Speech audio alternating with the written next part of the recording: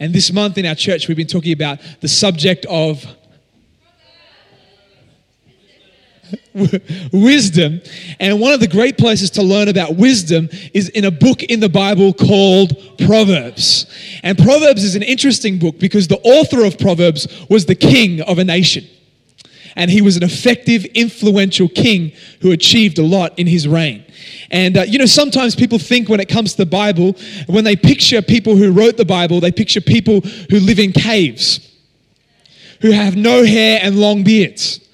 And at times, that is the truth. There was people in the Bible who got away from the hustle and bustle of life to get the heart and mind of God. But the truth of the matter is the Bible was also written by a people who lived lives, who had families, who had jobs, like this guy named Solomon who wrote the book of Proverbs. Interesting, isn't it? And there's so much that we can learn from their lives. Pastor Stuart in the first week started talking about what wisdom is. Wisdom is the ability to apply truth. The Bible, I mean this with all my heart, the Bible is a fantastic book, but you know when it truly comes alive? Not when you just know it, but when you live it. When you get this book and read it in such a way that you say, God, this week, tomorrow, Monday, Tuesday, Wednesday, I want to live this book in my life. And so he talked about being people who grab a hold of this wisdom, but not only keep it for ourselves, but develop the capacity to impart that, to instruct that, to inspire, to lead people around us. That you would be known as a wise person, and that wisdom would not just stay with you, but continue to reach other people. It's fantastic. Last Sunday morning, Pastor Stuart talked about the different stages of life that we go through and how God has a plan in every different age of our lives. He's thought about it. Isn't this a cool thought? Tomorrow has never been lived before, but God has a plan. He has thought about tomorrow before you've even got there. For those who are in their 20s, God has already thought about your 30s. God has already thought about your 40s. God has already, thought about your 80s. Somebody. And I love Proverbs because one of the greatest, most well-known scriptures in Proverbs is trust in the Lord with all your heart. Trust Him. Why? Because God has gone ahead of you and thought about your future. And this year, maybe this year for you has been a moment of great highlights, but maybe for other people, this year's been a time of perhaps moments of pain, moments of heartache. I know for our family this week with my grandma passing away, it wasn't exactly... It was a celebration of her life, but you all know what I mean. It was special, and maybe this year, maybe you plan to really excel in your university studies, and maybe you failed. Maybe this year you've heard news about a loved one in a different country, and they're not going as well as you'd hoped for. But I love this, so the Bible says this, that God makes all things work together for the good of those who love Him and are called according to His purposes. And He's a comforter and a helper to us in every moment and every time when we need Him. And so, sometimes things can happen in our lives and we don't understand why, but we can trust God. We can trust God. And we can get His heart and His mind and His truth and apply it to our lives. Last Sunday night, we talked about our identity. One of the biggest crimes in the world right now is identity theft. People stealing people's identities. I was catching planes this week, and I know other people have been flying, probably Tongai flew, and you get the boarding pass, and it's got your name on it and all that. I'm really careful with my boarding pass. I don't just want someone to find that and go, I'm going to make a Joshua Moncrieff on Facebook, because I don't want anyone to steal my identity. Who knows, your license is quite a valuable piece of information. It's got your date of birth, your address, all those things on it. But one of the things that the devil wants to do is he wants to steal your identity. He wants to convince you that you're someone that you're not. And what God wants to do is He wants to help you realize whom He's created you to be. For instance, God's not made us, who knows this, to be fearful people, to be anxious people, but He's called us to be people who have a boldness and a confidence and healthy thinking. And when anxiety hits, we can come to God in prayer. And the Bible says that God can give us a peace which surpasses everything we even understand. But this peace is so strong that what it will be is it will be a guard for our hearts and for our minds. And so sometimes you can dictate whom you are based on circumstances, based on thoughts that pop into your head. But how much better to grab a hold of whom the creator of the world, the creator of you, desired you to be. Wow, I love that. And it's so exciting. It's so powerful. And tonight, it's amazing, the book of Proverbs, because it's got such big picture thoughts, such huge life. This is what it's all about. This morning I mentioned one of my favorite scriptures is this scripture in a book called Ecclesiastes, and it says that it's better to go to a funeral than a party. What a weird scripture. It's better to go to a funeral than a party. And when you think about that for a moment, a party, it can be all about the right now. What people are wearing, what people are saying, what's cool, what car people came in, the photos that went out of it. But when you go to a funeral, you know what you focus on? What really matters.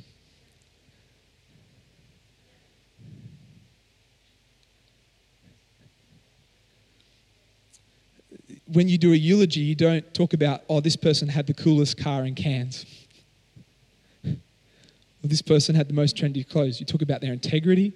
You talked about the way they treated their family, the way they had their work ethic. You talk about the things that truly matter. And it's important tonight. That's why I love church when we come every week, because we've sort of got life and we're moving and things are happening and it's fast paced. And I love church services because it's where we all get together as the believers and it's like a time out moment. Pause. Time out. And we think about who God is. Who God is. One of my favorite things to do as a pastor is to help people from our community, ordinary people, discover how amazing God truly is. There's a scripture in the Bible that says that God's loving kindness is better than life. And the other thing we realize when we get together like this is we can focus our attention on what truly matters. And one of the things that you discover in the Bible as you read it, that one thing that really matters is people. Stuff, it's necessary, but there's something more important than stuff, and that's people. You can't take stuff to heaven with you, but you can take people to heaven with you.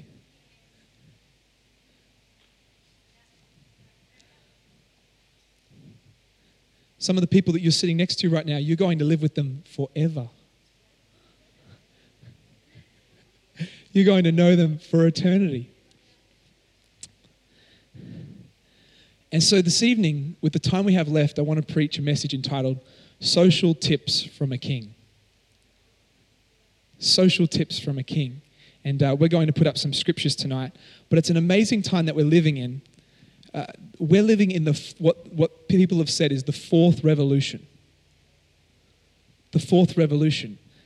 The last revolution prior to this was the Industrial Revolution, where parts of the world moved from an agricultural society into an industrial society, where they started working on machines and all these things. And it changed the world as we know it.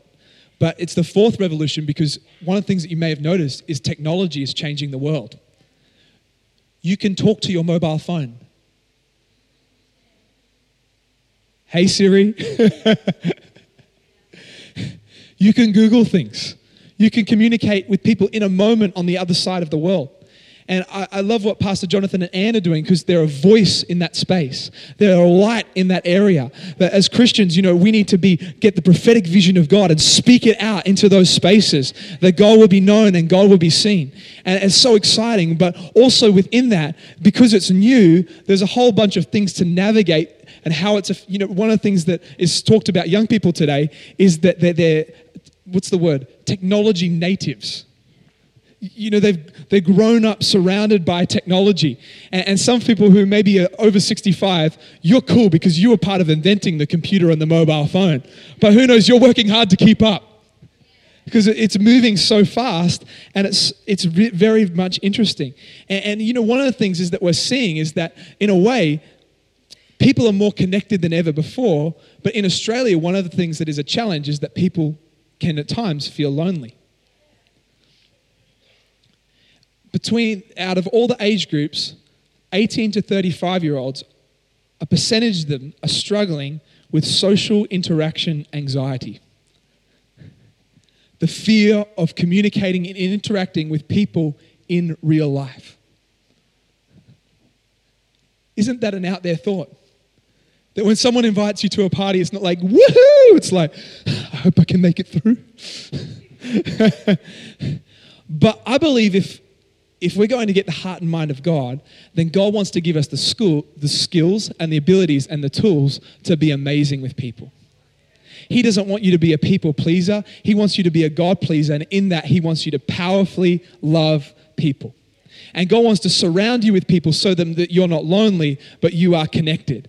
And so when it comes to technology, you're not using technology out of a place of insecurity, but you're using technology out of a place where you know where your identity lies and who you truly are. And that's inspiring because you can minister to people, young people all over the world.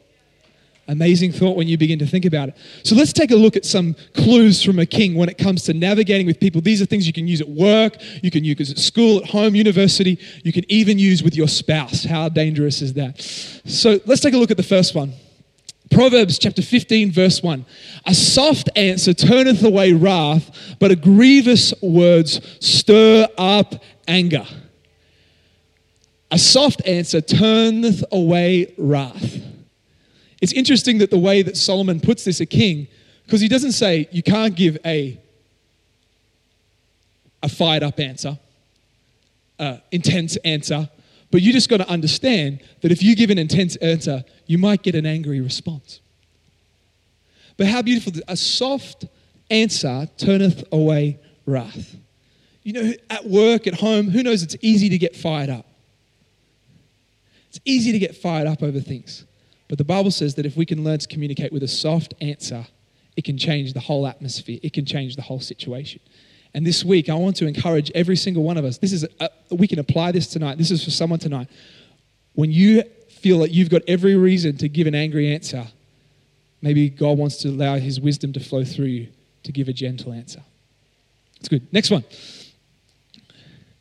A man's gift makes room for him and brings him before great men. I love what Pastor Jonathan was talking about before, about if you're going to run a channel, if you're going to do something, make sure you do it well. Make sure you do it well. A man's gift I love this, a man's gift makes room for him and brings him before great men. What can you be the best in the world at?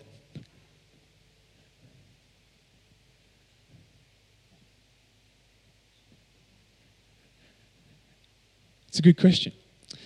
I think it's so cool that we can look at this as believers because it helps us to get our priorities and our motivations right. But people who are not Christians use this all the time. What can you be a master craftsman at? I recently watched a documentary on Disney. And one of the things that Walt Disney had a vision for is that he just didn't want to be known for creating children's entertainment. He wanted to be known for being a pioneer in the art of animated movies and cinema. And so what he went out of his way to do is to collate some of the best artists in the world who are passionate about the same vision and the same dream. These people took risks. They worked hard. They worked over hours, but they wanted to be the leaders in a new form that had never been seen before. And they moved from animation being black and white to being color, to be connected to audio, to creating movies that we see today. They didn't even, I watched a documentary, and one of the things that Walt was really upset about was that once he was in an awards ceremony and he was given an award for children's entertainment. He said, I don't want to be in the category of children's entertainment. I want to be in the same category as everyone else, that the art of animation would be seen in the same level playing field. I want to tell stories through the art of animation. Isn't that an amazing thought, that he was so focused about being the best in the world with something, doing something that had never been done before? You know, I love what Acts talks about, how God wants us to be able to prophesy, which talks about getting God's preferred future, God's ideas for the future and bringing them into the now. The people who are sitting in this room, if you are connected to God, you are connected to the most creative person in the whole world. And he wants to give you ideas and insight, but the question is, will you hone the gift that God's placed on your life? Come on, will you just cruise it, or will you refine and practice and put in the effort and put in the energy? Come on, to be a world leader, because if you do, it will bring you before great men. And I love this because if we get our motivation right before God, then we know our heart, we know our goal when we get before great men. To minister to them, to bring the hope and the life of Jesus to these sort of people. I love this. So cool. Let's keep going. Is this helping? This is a great one for teenagers. He that tilleth his land shall be satisfied with bread, but he that followeth vain persons is void of understanding. He that tilleth the land shall be satisfied with bread, but he that followeth vain persons is void of understanding. When I read this, it talks about he that works hard, he'll be satisfied with a result. But he that followeth vain persons, people who are caught up in stuff that doesn't matter, is void of understanding. As a teenager, one thing that my parents would not let me do is hang out at shopping centers late at night. Because he always said, bored young people at shopping centers do silly things. I remember I went to school with a girl who comes to our church to this day. She's a part of our church. And on my report card, I constantly got that Josh could do better if he paid more attention. Anyone else know what I'm talking about? I remember sitting next to this girl named Rebecca in maths, and I was distracting her. And she looked at me and she said, "Can you please be quiet because I want to learn?"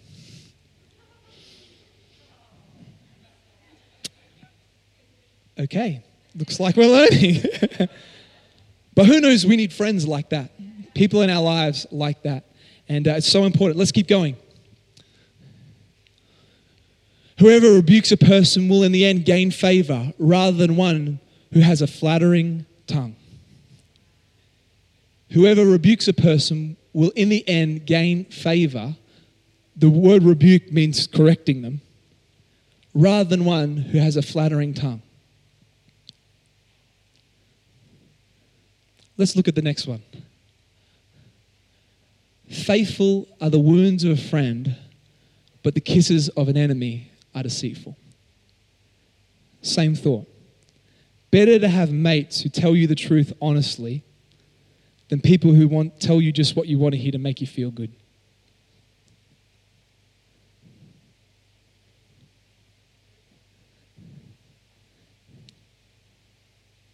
Let me ask you a question. Are you a friend who tells your friends the truth?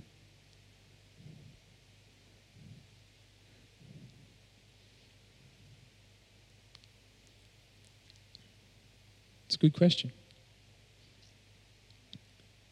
Love another proverb that says that iron sharpens iron. It talks about when you get good friends around your life, you can sharpen each other. You can help build each other up. One of the people that I'm thankful for in this world as we wrap up is tradespeople. Builders, carpenters, electricians, plumbers. And one sign of a tradesperson that you will note always is their ability to not be hypersensitive. Because if they are, they just don't last long. One of the things that you can often tell about someone who's been to university is they're not afraid of boring. They don't have to be entertained all the time. They can experience boring things and realize this might be boring right now, but it will be valuable in the future. And I'm thankful for tradespeople because it's through someone allowing them, probably through constant rebuke, that they learn how to do things well and how to do things right. And you can have people in your life that flatter you and tell you, oh, it's wonderful. But who knows in the trades world, if the house falls down, it ain't wonderful. When the client comes back and the wall's not painted right and there's paint dripping down, it ain't wonderful. When the toilet's leaking, it ain't wonderful. And I love this thought because it tells us that let's never be people who just flatter people. One of the things that you'll notice about Pastor Stuart and Jane is that they're very, very careful how they encourage people. You probably never hear Pastor Stuart, maybe he would, but he would very, very rarely say these words, things like this: you're a legend. You're a legend. Because when you look at history, there has been some legends, but they did some pretty outstanding things. To say that someone's a champion, that's a big word. And there's amazing power when you begin to learn the art of being sincere in your encouragement. Because the goal of encouragement is to fill someone's heart with courage.